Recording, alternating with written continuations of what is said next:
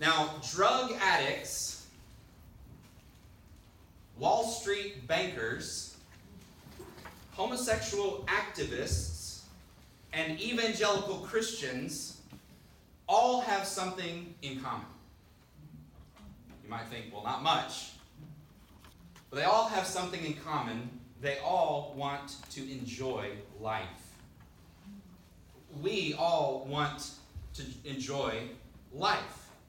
Moms and murderers, dads and doctors, children, grandparents, thieves, kings, queens, presidents, and the homeless all want to be content. We all want to experience fulfillment and happiness in life. We all want joy. We want satisfaction. So we all have something in common, and it's part of the human experience for us to desire those things. Now, in fact, our country, we're blessed to be a part of a country that says that we have freedoms in this country to pursue happiness in the different ways in which we desire to do it. And so in this country, we say that freedom exists so that people can pursue their own happiness in their own way. Now, some pursue it by storing up treasures and possessions and getting as much stuff as possible. That's how they pursue happiness. Now, others pursue their own happiness by becoming popular or increasing their influence or their power or their prestige, right? And then still others will look to religion or education in the hopes that they will find meaning and purpose in life. But I want us to turn to 1 John chapter 1, because I think in this sermon series that we're going to be starting from the book of 1 John, the letter that he wrote, we're going to entitle this series Walking in the Light. I think we're going to find, what does God have to say about the pursuit of happiness, the pursuit of joy? How do we find fulfillment and contentment in life? Now, this is John, the disciple whom Jesus loved. As we turn to 1 John, we're reading from this man, this individual. He was the brother of James and the son of Zebedee that we read about in the Gospels. He was one of the fishermen who left his nets to follow Jesus. So this is John, one of Jesus' first and closest disciples. He's the disciple who wrote the Gospel of John, which was the life and ministry of Jesus, and chronicles his death on the cross and his resurrection. That's in the Gospel of John. But he also wrote the letters, 1st, 2nd, and 3rd John. And he wrote the book of Revelation. So this is the same John who wrote the Gospel, the letters, and the Apocalypse, the book of Revelation. Something that was surprising to me as I researched 1 John and thought about the author and certain things about him, one of the things that I discovered was that John was the third most prolific author of the New Testament. Now, Luke, surprisingly, how many of you thought it would be Paul? Paul wrote the largest number of books or letters, but Luke gets first place for number of words. Luke only wrote the Gospel of Luke and the book of Acts, but he wrote almost 38,000 words. Whereas Paul came in second at about 32,000 words, and John is not far behind Paul, having written about 28,000 words. The reason I'm telling you that is not to diminish the contributions of Luke and Paul, who wrote more. They, of course, knew Jesus, but they did not know Jesus in the flesh in the same way that John knew Jesus. And that's why I think this letter of John, 1 John, is going to be so significant for us as we think about, not only is John the third most prolific author, but of those authors, he was the closest to Jesus in the flesh, someone who walked with Jesus and experienced life with Jesus. And so we can say a lot of great things about the other authors of the New Testament. We don't downplay their significance in the scriptures that we have. This is inspired by God, so we thank God for Luke. In fact, we admire Luke for his ability to set down an accurate, orderly account of the life of Jesus. You know, Luke was a physician. He was trained. He was well educated. And so we admire him for putting down an orderly account of the Gospel of Luke and then of the book of Acts. And we admire Paul. You know, he was also very well educated. Paul was able to, you know, his prolific letter writing and his ability to present clear doctrine and concise arguments defending the faith. We admire Paul for that. Now, Paul was a Pharisee. And so again, he was very well trained, and especially in the Jewish scriptures. And so we look at Luke and we admire Paul, but John wasn't a physician or a Pharisee. He was a fisherman. So what can we learn from a fisherman? What can we learn from John? Well, in Acts 4:13, other people were equally as shocked about what could be learned from John. Because in Acts 4 verse 13, it says, when the people observed the boldness of Peter and John and realized that they were uneducated and untrained men, they were amazed and recognized that they had been with Jesus. This is why we're studying John. And again, not to diminish all the others. There's reasons why we have a variety of perspectives. But what gets me most excited about starting this letter from John is because we're going to learn from someone who, though he was uneducated as a physician, though he was not a Pharisee and educated in the scriptures, he had been with Jesus. He got a walking, talking seminary education with the Lord of Lords and King of Kings. He spent time with Jesus in the flesh. And so we want to learn from John about his relationship with Jesus. What was the source of joy and happiness for John? How did he experience fulfillment and significance in light of knowing Jesus? See, the pursuit of happiness is a human experience, but the pursuit of happiness needs to lead us to Jesus. Otherwise, it will never be fulfilling. You will never be satisfied in life if your pursuit of happiness doesn't lead you to the person and to the work and to the relationship with Jesus. We will find ultimate satisfaction in our union with Jesus and with his family. I love what J. Ramsey Michaels says about John, the author of this letter.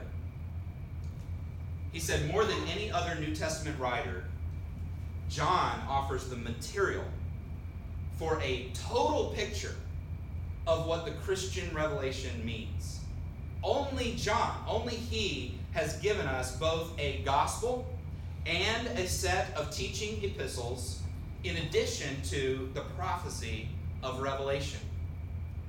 Highly unique in the New Testament, that he gave us a gospel and epistles and the book of Revelation. And so J. Ramsey Michaels says, thus we can gain from him not only a profound and impressive portrait of Jesus Christ and of Jesus of Nazareth, but an almost full-orbed view of the Christian life. And so today we are starting a new series in the letter of 1 John that I believe will reveal to us the source of joy, the source of eternal happiness, the source of enduring love that every human in this room and every human outside of this room craves. So if you would, read with me, listen as I read 1 John 1 through 7. What was from the beginning, what we have heard, what we have seen with our eyes, what we have observed and have touched with our hands concerning the word of life, that life was revealed, and we have seen it and we testify and declare to you the eternal life that was with the Father and was revealed to us. Isn't that a great start?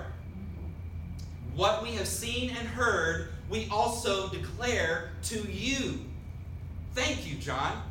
So that you may also have fellowship with us, and indeed our fellowship is with the Father and with his Son, Jesus Christ. We are writing these things so that our joy may be complete. This is the message we have heard from him and declared to you. God is light, and there is absolutely no darkness in him. If we say we have fellowship with him, and yet we walk in darkness, we are lying and are not practicing the truth. If we walk in the light, as he himself is in the light, we have fellowship with one another, and the blood of Jesus, his Son, cleanses us from all sin.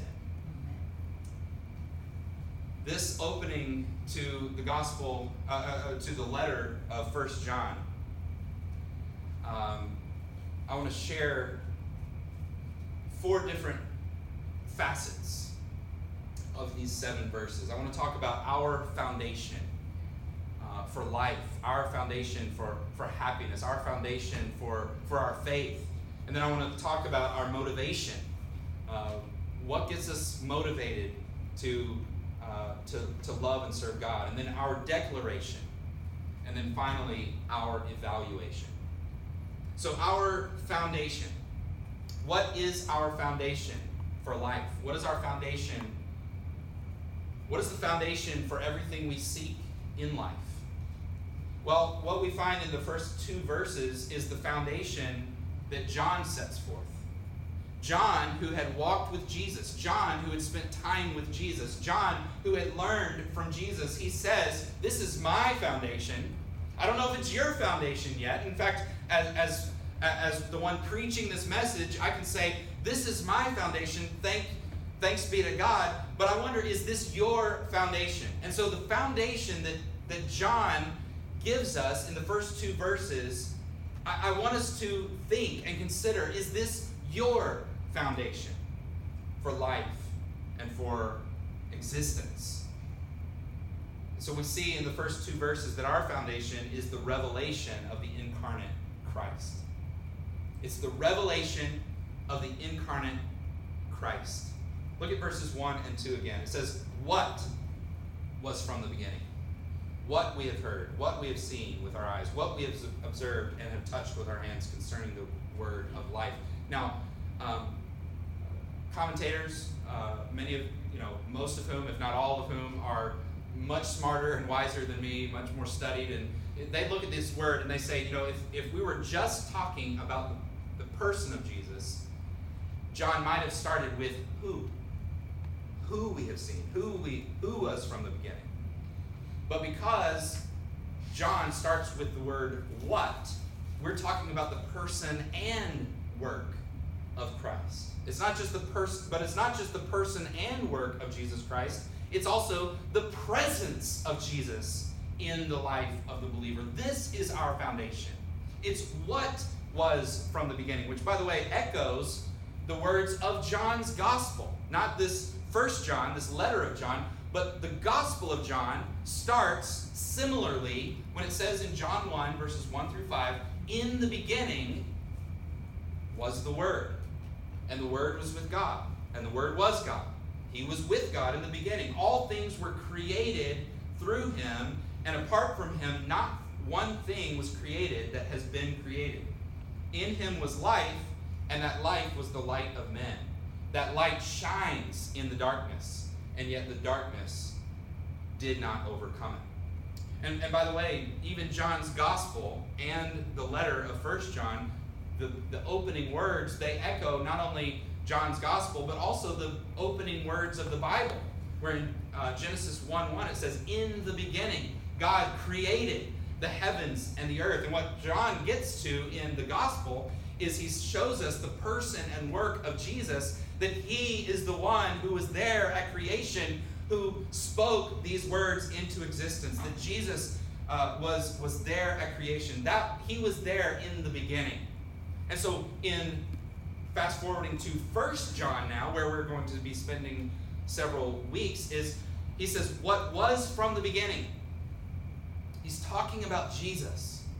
He's saying that Jesus was there in the beginning. And we don't know if John was necessarily referencing all the way back. Of course, we do know from Scripture that Jesus was there at the beginning. Or if John is specifically referring to the beginning being the beginning of Jesus' life and ministry here on earth, the incarnation. But what we do know is that the next few phrases indicate that who John is talking about and what John has experienced is a person. Someone in the flesh. He says, what we have heard. He's talking about what we have heard with our ears. He says, what we have seen with our eyes. And what we have observed and have touched with our hands. And he says, concerning the word of life. John is alerting us to the fact that he has had an experience with a person. That John has spent time with a human, someone in the flesh that was truly, fully human. And so he's saying in verse 1, he's pointing us to the humanity of Jesus. But in a very dramatic way, he also alerts us in verse 2 that we're not just talking about a human Jesus, we're also talking about the deity of Jesus. He says that life, talking about Jesus' life, was revealed, and we have seen it, and we testify and declare to you the eternal life that was with the Father and was revealed to us. In other words, John had an experience with Jesus, that he walked around with Jesus in the flesh. He saw Jesus. He touched Jesus. He observed all the things that Jesus did in the flesh, in his humanity. But he's saying that Jesus in the flesh was revealed to us because he has always ever been. He is eternal. He is the eternal life come incarnate in the flesh to dwell among us. Later in 1 John, in chapter 5, verse 20, John is going to say this. He says, and we know that the Son of God has come and has given us understanding so that we may know the true one. We are in the true one, that is, in his Son, Jesus Christ. He is the true God and eternal life. The revelation that serves as our foundation for all of life, everything we need, is wrapped up in the revelation of Jesus as the incarnate Lord, as being in the flesh, human, and fully divine. And this eternal life, we know that Jesus is eternal, not in the same sense that you and I might have eternal life with him if we are joined to him, but it's a little different because, see, my eternal life starts when Jesus saves me, when the Holy Spirit regenerates my life. And so from that point in time into all of eternity, I have eternal life. But what John is saying here about Jesus is that Jesus gives us that eternal life. He's the only one who can give us that eternal life because he has always been.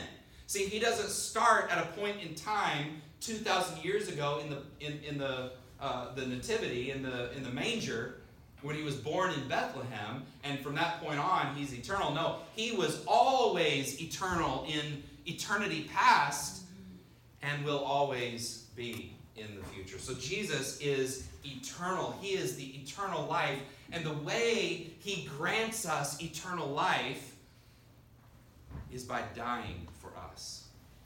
The eternal word of life came in the flesh, died on a cross, a shameful and painful and excruciating death, to be my substitute, to take my place, to take the crimes that I committed and place them on his shoulder, to bear that burden himself. and to die on the cross, the eternal word of life, the eternal life, the only one who can offer us eternal fulfillment, died for his enemies. And he did so to bring us into a relationship with him, to have fellowship with him. And this is our foundation. I mean, later in verse 7, we're going to get to this in a minute, but this really shows what Jesus did. It says, if we walk in the light as he himself is in the light, we have fellowship with one another, and the blood of Jesus, his son, cleanses us from all sin. And so our foundation is in the revelation of the incarnate Christ, that Jesus was really here in the flesh, that God came and dwelt among us. And that's what John says later on in the Gospel of John, chapter 1, verse 14. The Word became flesh and took up residence among us. And we observed his glory, the glory as the one and only Son from the Father, full of grace and truth. John was an eyewitness of these things. John has something to say. Do you believe that John has something to say under the inspiration of the Holy Spirit? Do you think he has something to say to you and to me about life and about following Jesus and about union with Christ? This means yes. You don't have to say it out loud, but just some nods, some head bobs helps.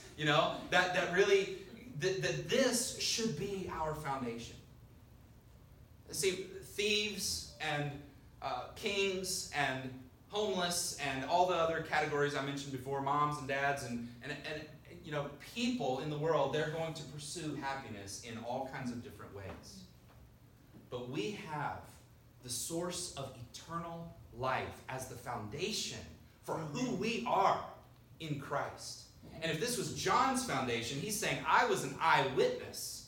Then where does that leave us? Where does that leave us? Do we have the same experience that John had with Jesus? No. We didn't touch him. We didn't see him with our eyes. We didn't hear him with our ears. But we have John. And thankfully, John recorded these things. That's what we move into next, is our motivation. Because we see John's purpose in writing these things is for you. It's for me. He says in verse 3 and 4, what we have seen and heard, we also declare to you. So John is saying what we, the disciples, other people in the first century that saw Jesus and spent time with Jesus, he says what we have seen and heard, we also declare to you. This is a gift. This letter and really the entirety of the Bible is a gift to you that God is revealing his incarnate Son, Jesus Christ, to us. And so what we have seen and heard, we also declare to you so that you may also have fellowship with us. And indeed, our fellowship is with the Father and with his Son, Jesus Christ. And we are writing these things so that our joy may be complete. So there's kind of two purposes here. So that you and I may also have fellowship with the original eyewitnesses and with all Christians of all time and places.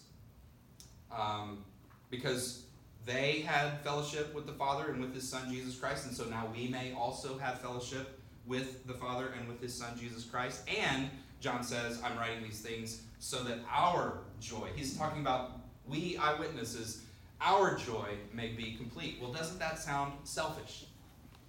Doesn't that sound like, oh, so you want your joy to be complete? What about our joy? Well, John is setting a precedent that if you want to experience the same kind of joy, then you will seek it in the same places that John experienced it. That John is saying, I have experienced life with Jesus, and I'm declaring it to you so that you and I can both have fellowship with the Father and with his Son, Jesus Christ. And, of course, we're writing these things so that our joy may be complete. But if you take this as your motivation, as your desire, that you would have fellowship with God and with Jesus and with one another, with the family of Jesus, then your joy can be complete also. You know, this word fellowship shows up a number of times throughout Scripture. We know this term. It's the English term that we use, and we kind of apply it to a lot of different things. It's kind of watered down meaning at this point. But the first time the term koinonia, or fellowship, shows up and is in Acts chapter 2, verse 42. It says they devoted themselves, these new followers of Jesus, that they devoted themselves to the apostles' teaching, to the fellowship, to the breaking of bread, and to prayer. Now, there's no definition there of fellowship, but a related term shows up a couple of verses later in Acts chapter 2, verse 44, where it says all the believers were together and had everything in common. That word in common is a related word to the word fellowship, and the idea that's coming out of the very first day of the church, where this term fellowship originates and where it really becomes used, is that the people of God, the family of God, that they would have a common shared goal, a common shared purpose, and that they would even go on to say in Acts chapter 4, that same word shows up, where they would share with one another, so that their focus could be on Jesus, and that they would share the needs and concerns of one another. They were sharing in that, and that was a word for and kind of a term for fellowship. See, we are intended by God and intended by Jesus Christ, the Son of God, that we would have joyous companionship with Jesus and with Jesus' family, so that we can experience enduring love and eternal life. That was Jesus' plan. It was God's plan from eternity past, is that you and I could have fellowship with Him and with one another. Jesus said these words, again, going back to the Gospel of John, which, by the way, the Gospel of John is almost like required reading for this sermon series and for understanding the letters of John and the book of Revelation. The Gospel of John is really the foundation of that, where he goes into the life and ministry of Jesus. And so I'm going to refer a lot to the Gospel of John. There are other Gospel writers. They'll come into this as well. But in John chapter 15, 10 through 14, it says, Jesus said, "If you keep my commands, you will remain in my love, just as I have kept my Father's commands and remain in his love. I have told you these things so that my joy," Jesus is talking about his joy, "my joy may be in you, and your joy may be complete. This is my command." All right, and now we're waiting for, okay, give me the instructions, give me the rules. Okay, Jesus, you want me to follow you, you want me to do your commands, what is it? Oh boy, here come the instructions. What do we have to do? This is my command. Love one another as I have loved you. No one has greater love than this, to lay down his life for his friends. And you are my friends if you do what I command. I love Jesus' rules. All right? It's for our good. It's intended for us to experience all that life offers us. When I was younger, not so much now, but when I was younger, I played a lot of basketball. And we played a lot of street ball, just out there.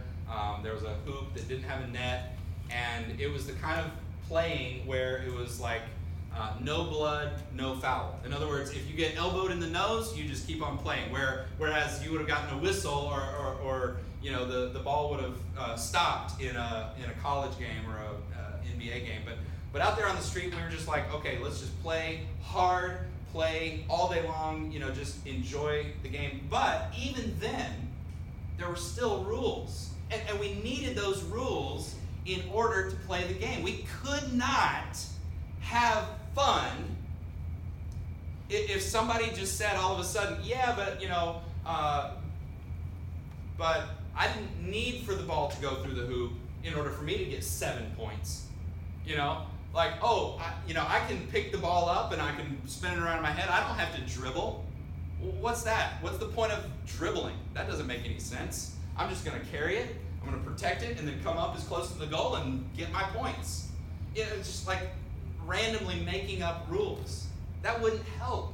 We wouldn't enjoy that game. There were certain rules that we followed in order for us to play the game to its maximum enjoyment. And any idea of getting rid of certain rules would have been destructive to the enjoyment of the game. And what Jesus is saying in John 15 and what John is saying here in 1 John, the idea here is that our motivation is that we would have fellowship with God and one another. And Jesus says the best way to do that, the only way to do that, is for you to obey my commands, to love one another as I have loved you. And Jesus loved us by giving his life and shedding his blood. So, the maximum amount of joy that we can ever experience in this life is only going to come as we experience fellowship with Jesus Christ, fellowship with him and with his Father, and alongside others whom Jesus has saved. In other words, our brothers and sisters in Christ. That's where maximum joy is going to come into our lives. Now, that doesn't mean that we always just get up and we always have a smile on our face. Joy is a deeper experience. It's not an emotion. Happiness is more of an emotion. Joy is a much deeper experience, and John is telling us what he has experienced so that we might have joy. He wants his joy to be complete, and what he's saying in verse 4 there is that his joy is made complete when you and I join in with him. His joy is incomplete when people are not responding to the glorious gospel of Jesus Christ. And so if our motivation is going to be the same as John's in this case, where our motivation is fellowship with God and one another, then the same way that John was committed, persecuted for his faith, and died in exile for his faith, and blessed us with this sacrifice of writing down these things because of his faith, if that's his motivation, then our motivation also should be for the building up and the edification and the encouragement of the people of God. If you are not committed to the fellowship, and I don't mean First Sunday lunch, which is a place in which we can experience some measure of fellowship, that's just one idea. But if you are not committed to fellowship with brothers and sisters in Christ, then your joy will not be complete. And so for your own sake, be dedicated to the fellowship, just as they were in Acts 2, that we were devoted to the apostles' teaching, to the prayers, to the breaking of bread, and to the fellowship. That we would be devoted to that. So that's our motivation.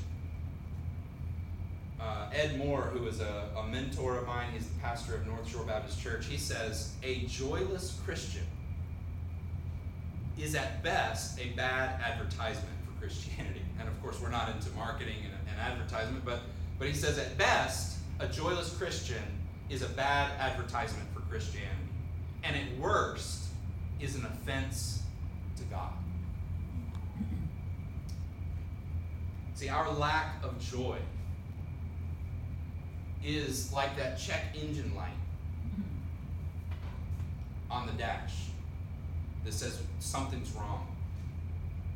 Now, you might go through seasons where you're not experiencing joy.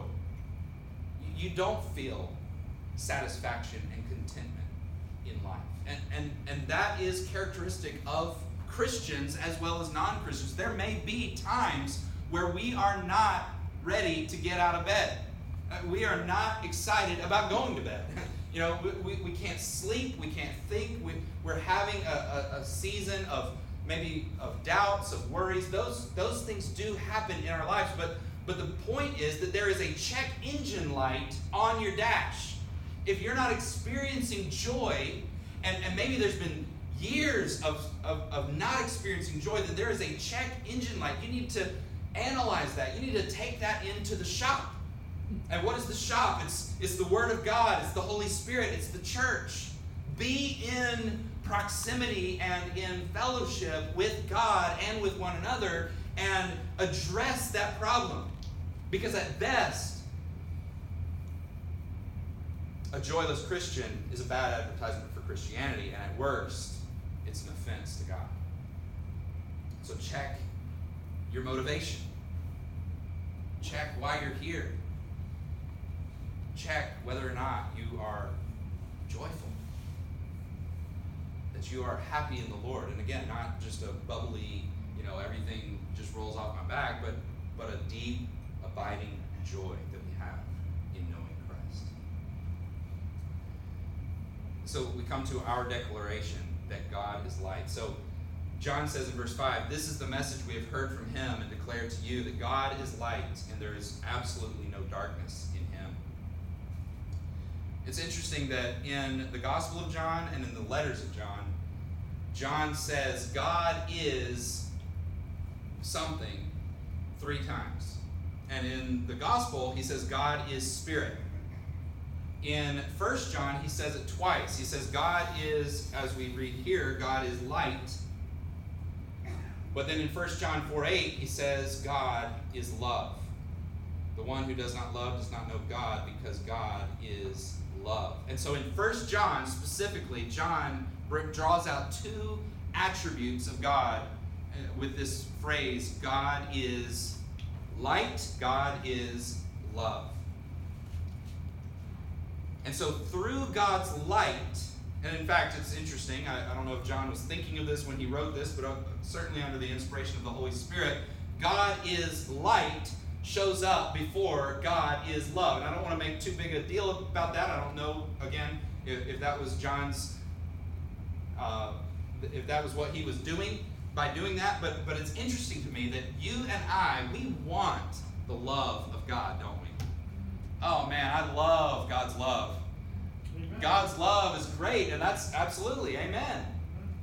But we can't get God's love, and we can't know the love of God, and we can't experience the love of God apart from the light of God. Amen. And so our declaration, and John's declaration to us, and our declaration, if we truly are followers of Jesus, is that God is light, and there is absolutely no darkness in him. In other words, God is shedding light on his world, and he's exposing the deeds of darkness.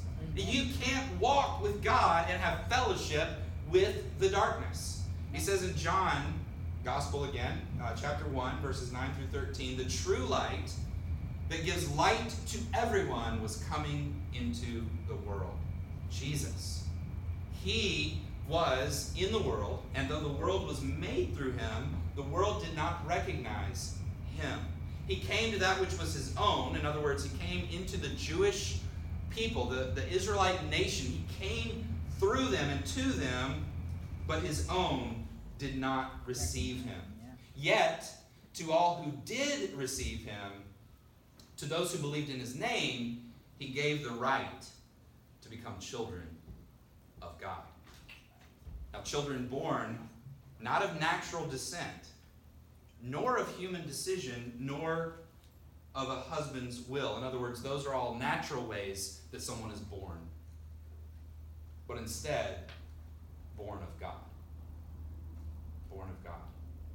So that was the light. The light stepped into the darkness, and the darkness pushed back against the light because the darkness didn't want the light. In fact, John 3, 19 through 21, it says, "This is the verdict. Light has come into the world."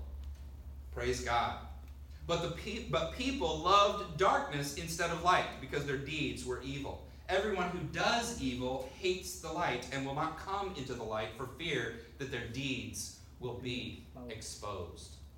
What if we took every conversation, every thought? I won't do this to you. What if we did that for me and put all of those thoughts, all of those deeds, and just expose them right here, right now? Get a new pastor. You know, that, and here's the thing, is Jesus knows your heart. He knows what you've thought.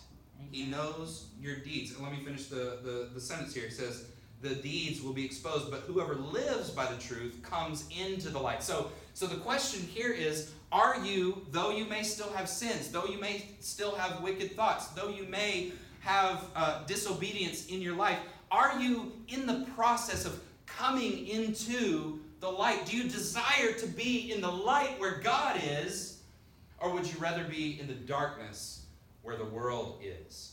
No light. So, but whoever lives by the truth comes into the light, so that it may be seen plainly that what they have done has been done in the sight of God.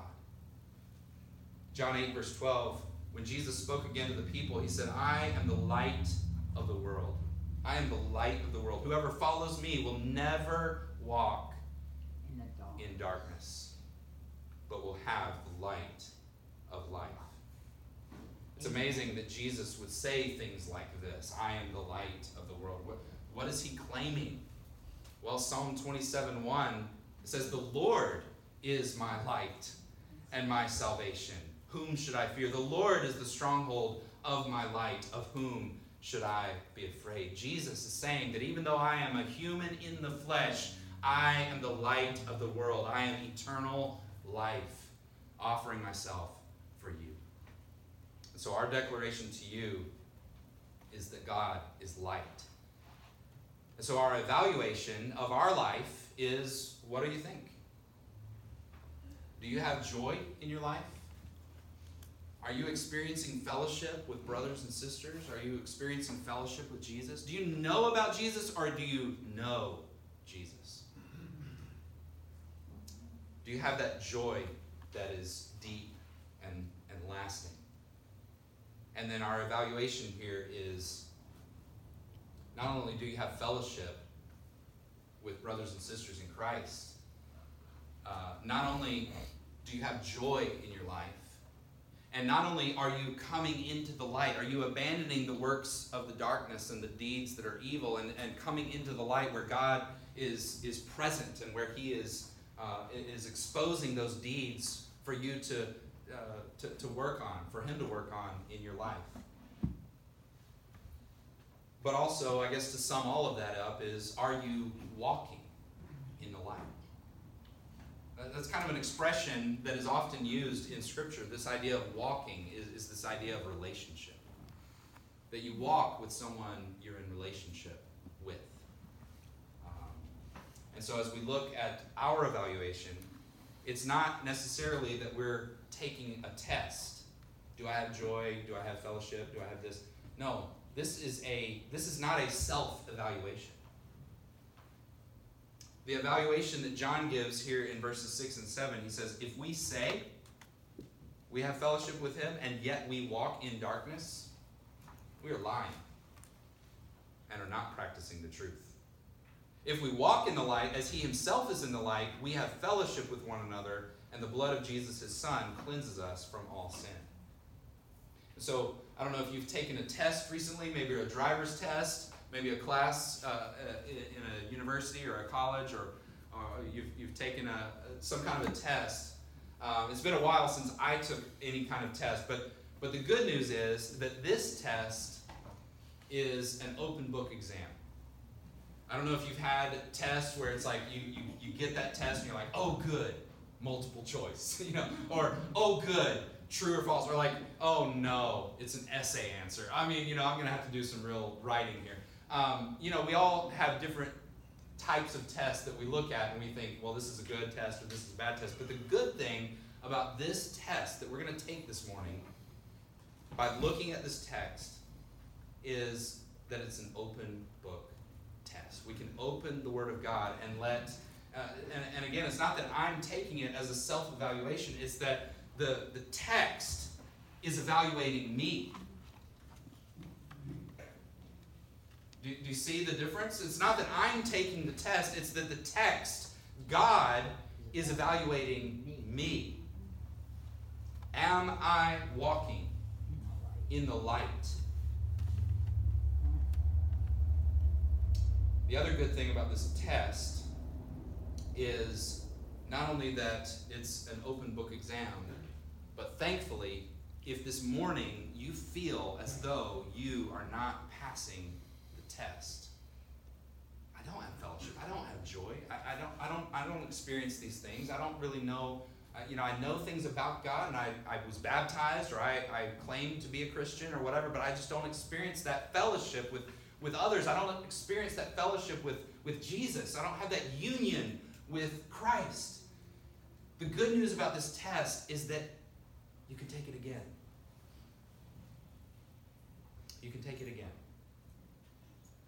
Open the book and let God evaluate you and expose the deepest parts of your life.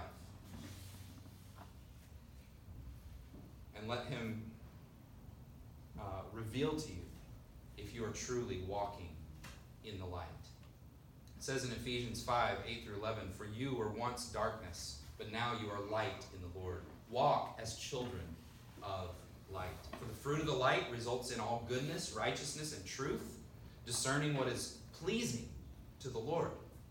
Don't participate in the fruitless works of darkness, but instead expose them." So it's not just that we're looking at 1 John to understand the theological details of the person and work of Jesus. Of course, we see that he is both human and divine. We see that he did this work on the cross, and we read all those things, all those details. But it's not just that we would understand the person and work of Christ, but that we would have a personal relationship with Christ. That's what John wants us to experience. He doesn't want us to just know some things about God. For that matter, I know a lot of things about our governor, for example. We know a lot of things about famous people. And we know those things because we can read, there's lots of things written about them, right? But I have never had Governor Cuomo in my home. I've never spent time with our governor. I've never spent time with him. I don't know him. I know things about him, but I don't know him. I don't have a relationship with him. If you said, "Hey, Governor, Nathan Kreitz was telling me all these things about him. What do you think about Nathan?" Well, I don't know him. There's no way. There's no relationship there. And so the point that John is making is as you submit yourself to this evaluation, maybe you have a broken fellowship with God and with others. And so maybe we're in need of something deeper. And so as we close this sermon, as we submit ourselves to further evaluation, I think 1 John is really going to be a continued evaluation of our lives. Do we really know Jesus? Are we really walking in the light? Are we experiencing that fellowship and that joy that comes in knowing him? And so I want you to understand that if you received your evaluation this morning, as we looked especially at verses 6 and 7, if you received your evaluation and discovered that you are not in fellowship with Jesus and with his family, then the good news is you can take the exam again. Now, of course, we want to share with you. We're not guaranteed tomorrow, but you've taken the test today, and I'm telling you, I'm urging you before you leave this room that you settle this with the Lord, that you cry out to him and ask for forgiveness, that you would bring yourself into the light and ask him to cover those sins, that you would trust in Jesus as your Lord and Savior, because the blood of Jesus, as it says in verse 7, covers and cleanses us from all unrighteousness. So if you have never been in fellowship with Jesus, and you've never been in fellowship with his family, then I want to encourage you today, submit yourself to the blood of Jesus. You can take the exam again and pray and receive Jesus as your Lord and Savior today. That you would repent of your sins and trust in the shed blood of Jesus for the forgiveness of your sins. But maybe you're in broken fellowship. Maybe you are a Christian. You've been in fellowship with Jesus, but maybe you're in a season of joylessness. You're in a time of brokenness. Maybe you've withdrawn from the local church. You know, your sins and your lying and your selfishness, all of the sins that you're engaging in, they're putting up a wall between you and God and others in the church. Your sinful attitude has hindered your spiritual growth. I want to encourage you to take the test again. Look at John's motivation. Look at his declaration that God is light, and look at his foundation. And ask the Lord to once again renew that joy and that fellowship in you. And then finally, I want to, as a point of application, I just want to encourage you to be devoted to fellowship.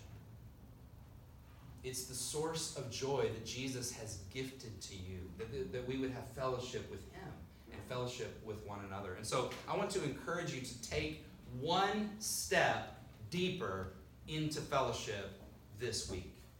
And maybe, I don't know what that might look like for you personally, but maybe that's coming 1 hour earlier on Sundays and experiencing the fellowship that we have as a part of Sunday school, that your kids can have with other children in Sunday school, that you as an adult can have as we interact with the lesson and with each other and experience that. Maybe it's just a simple step. Maybe that's the first step you need to take, is just come 1 hour earlier. And this isn't an advertisement for Sunday school. This is a plea with you that you would go one step deeper into fellowship. And maybe for you, that's Sunday school. But maybe for someone else, that's joining us on Wednesday night for prayer. We meet together every Wednesday at 7 and we pray. We pray for the church. We pray for the nations. We pray for our missionaries. And we experience fellowship through that because we're joining together with each other. So maybe it's Sunday school, maybe it's Wednesday night for prayer, or maybe it's signing up for life group. And once again, I'm not trying to push some sort of program on anybody, but what we're doing with life groups is the very thing that John is getting at. Is that we would go deeper with one another, that we would be committed to one another in a deeper way. And I'm only encouraging you to take one deeper step. Maybe you already come every Sunday. Well, that's great, but take one step deeper into fellowship, out of isolation, out of self-centeredness, out of the darkness, out of the world, and step deeper into the light. Deeper into fellowship.